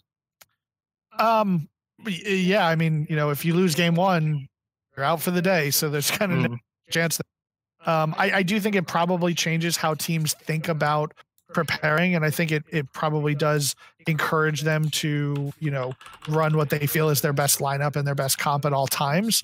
And so I think to that degree you might feel like there might be less inventiveness, but I think we're also seeing, because teams know that they're always going up against everyone else's best shot, sometimes some teams have to get creative to take down that other team's best shot. So, you know, I think teams are going to adapt to make the best out of any situation that they can. And I think, you know, it's going to result in really watchable league if you have teams that really care about competing and are proud of the product that they put out on the field. All right. I'd also say, I think just generally like the best of three, like not trying in the best of ones or like the first game of the best of three was probably not that common. Like I think maybe teams were willing to be a little bit more experimental, but I doubt they ever got to the point where it's like, well, we don't care. It was just like, we'll try a 1-3-1 comp, even though we're generally not a 1-3-1 team. So I think that was probably never too much of a concern, but I do agree that like maybe for the first like third of the season before teams like settle into their spots, they don't take as many risks and it can result to a slightly more stale meta. But like once you get to week 4 or 5 where Golden Guardians realize like, oh shit, we're 0-8, that's when you start seeing like Camille flex jungle and the Alawi top, and like the bottom teams start taking the risks that they need to start climbing. And I think maybe it's a little less experimental throughout the entire season, but you still see, at least for like meta, it starts shaking up a little bit later once the standings settle a little more. Yeah. Thank you so much, Gurin, for calling. Thank you. Thank you for having me on. All right. Just a couple more callers here as we're wrapping up. Mark's signature noise as he moves to the other channel.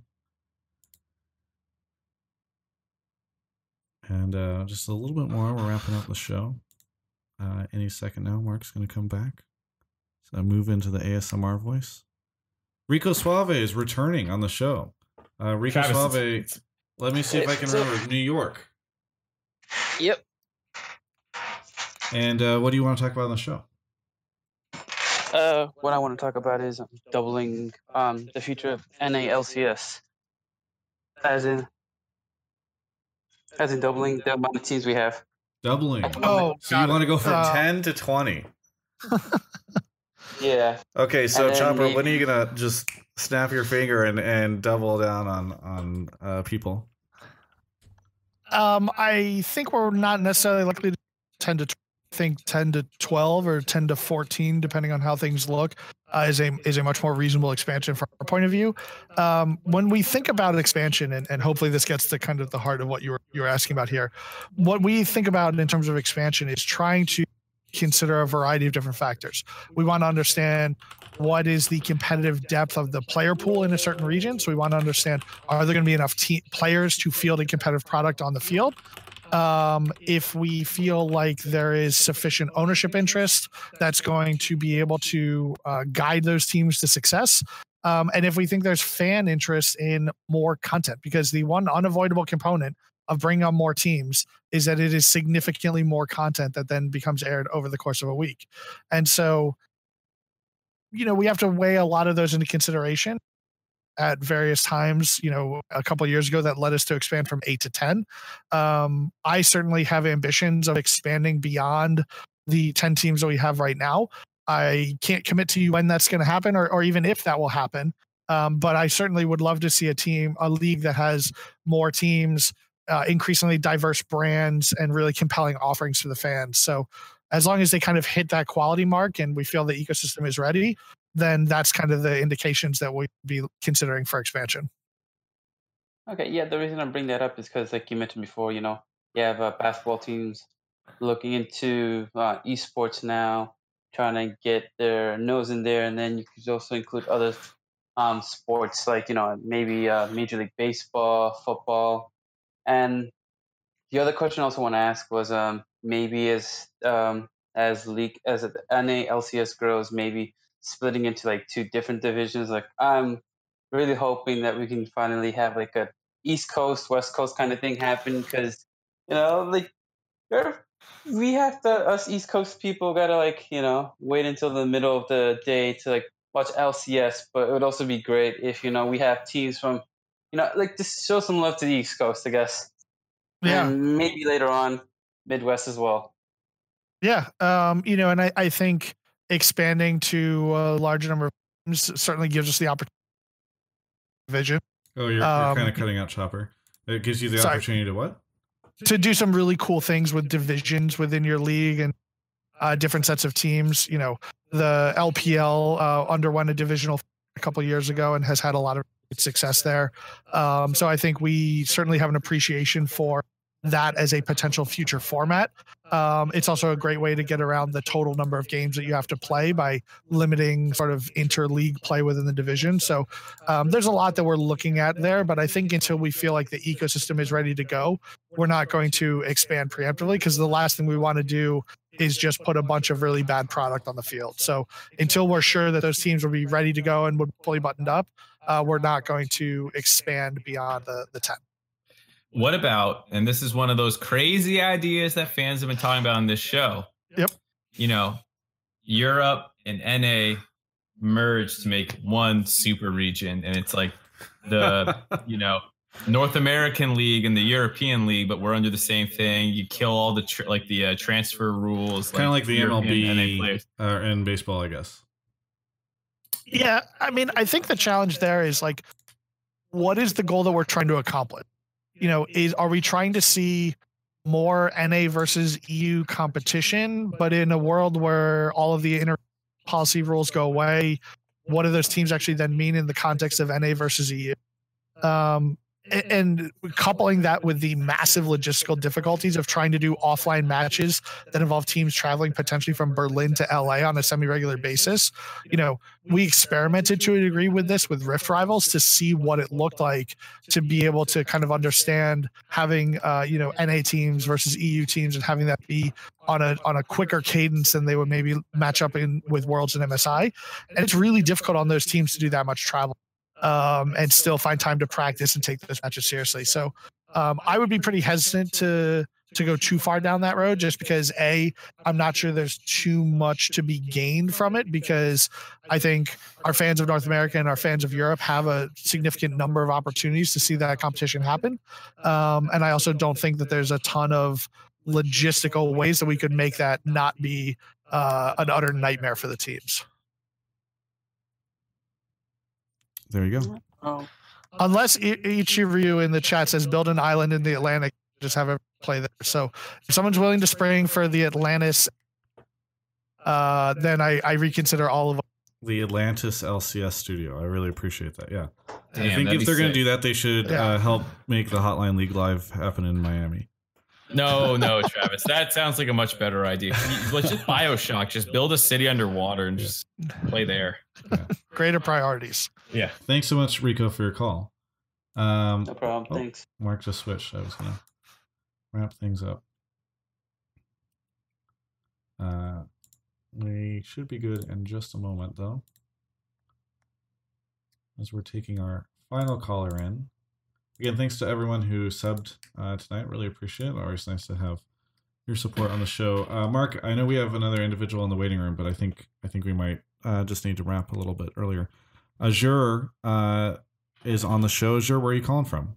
All right, keep the answers quick. That's what Travis was trying to say there. Okay. I'm from Atlanta, Georgia. Okay, and what do you want to talk about, Azure? So the term developing talent gets thrown around a lot, especially in the case of Golden Guardians and other such teams.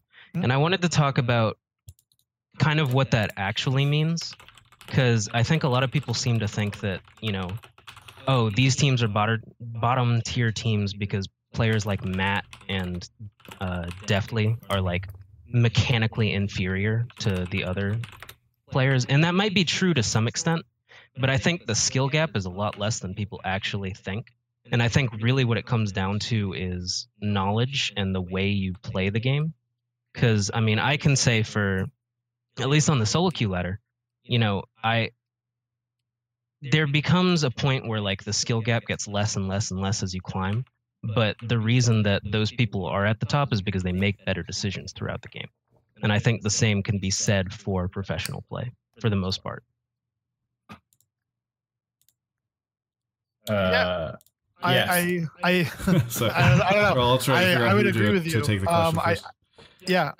I think when we talk about teams like Golden Guardians, who are might be struggling right now and might be operating with players that have relatively lesser LCS experience, part of it is about getting them those additional reps and giving them the opportunity to play on stage and test out those decision-making skills in a way that solo queue doesn't necessarily test. So I think there's ways to develop talent without necessarily solely speaking to the mechanics that you can work on in solo queue.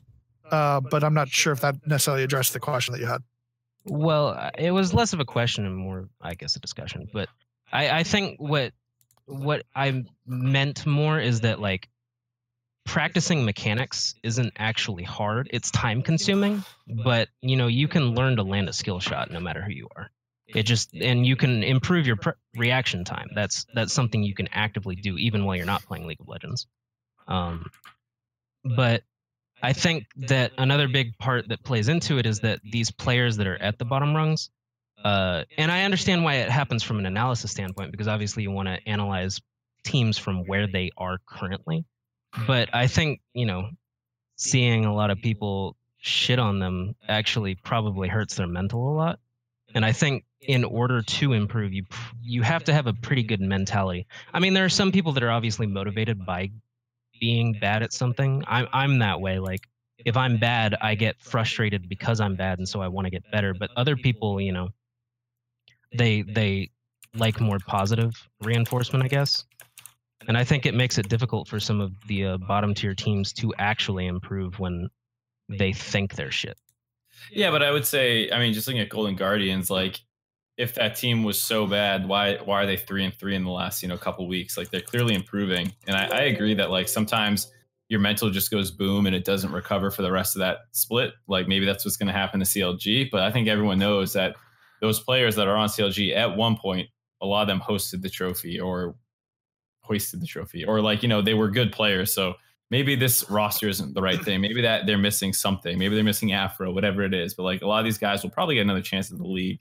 And like developing talent doesn't just mean like, oh, well, they're picking up wins, therefore they're developing. Like you can develop and still be losing, I think.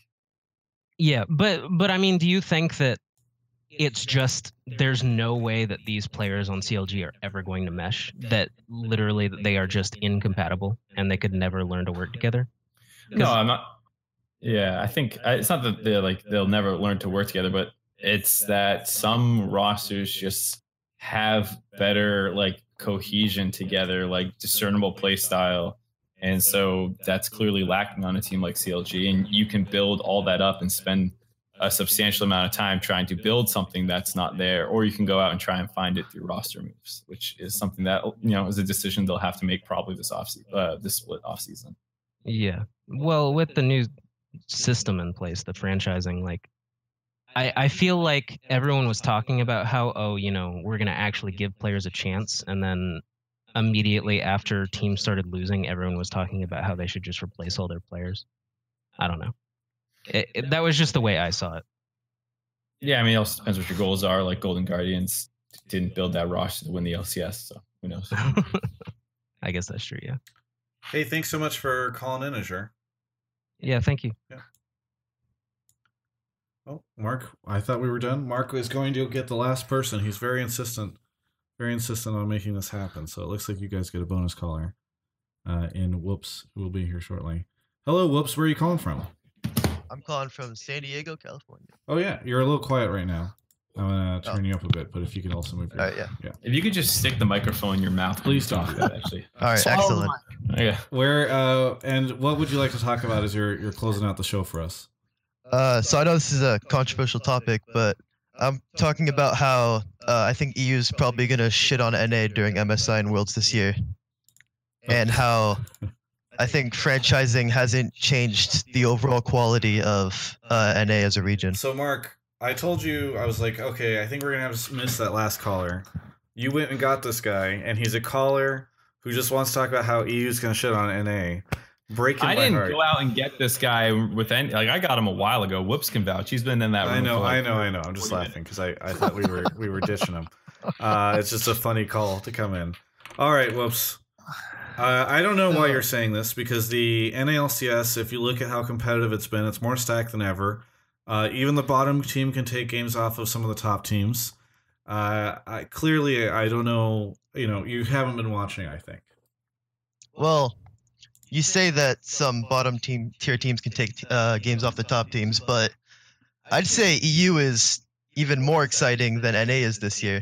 Yeah. We've had underdogs like Giants and Vitality come up and start beating the league, even though now Vitality seems to have jumped off a cliff and is just playing like shit.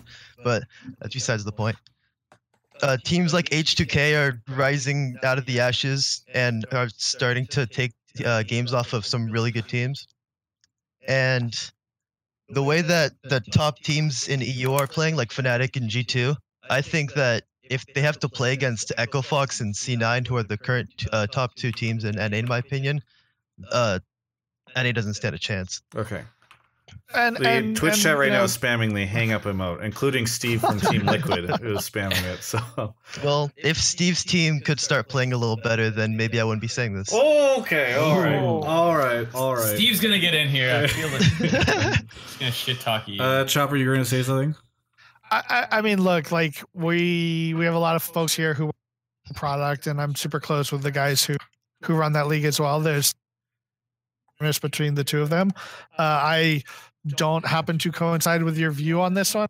NA is primed for international play, and I think But it's hard to take away from the EU guys. I mean, it's been great watching guys like Vitality and the mid laner GGK kind of jumping up out of nowhere, and it's great to see guys like that get in place because I know now who is the NA mid that we're going to steal for next year. So it's great to see kind of a farm pool of talent continue to crop up, and we'll see how this goes at MSI and Rails.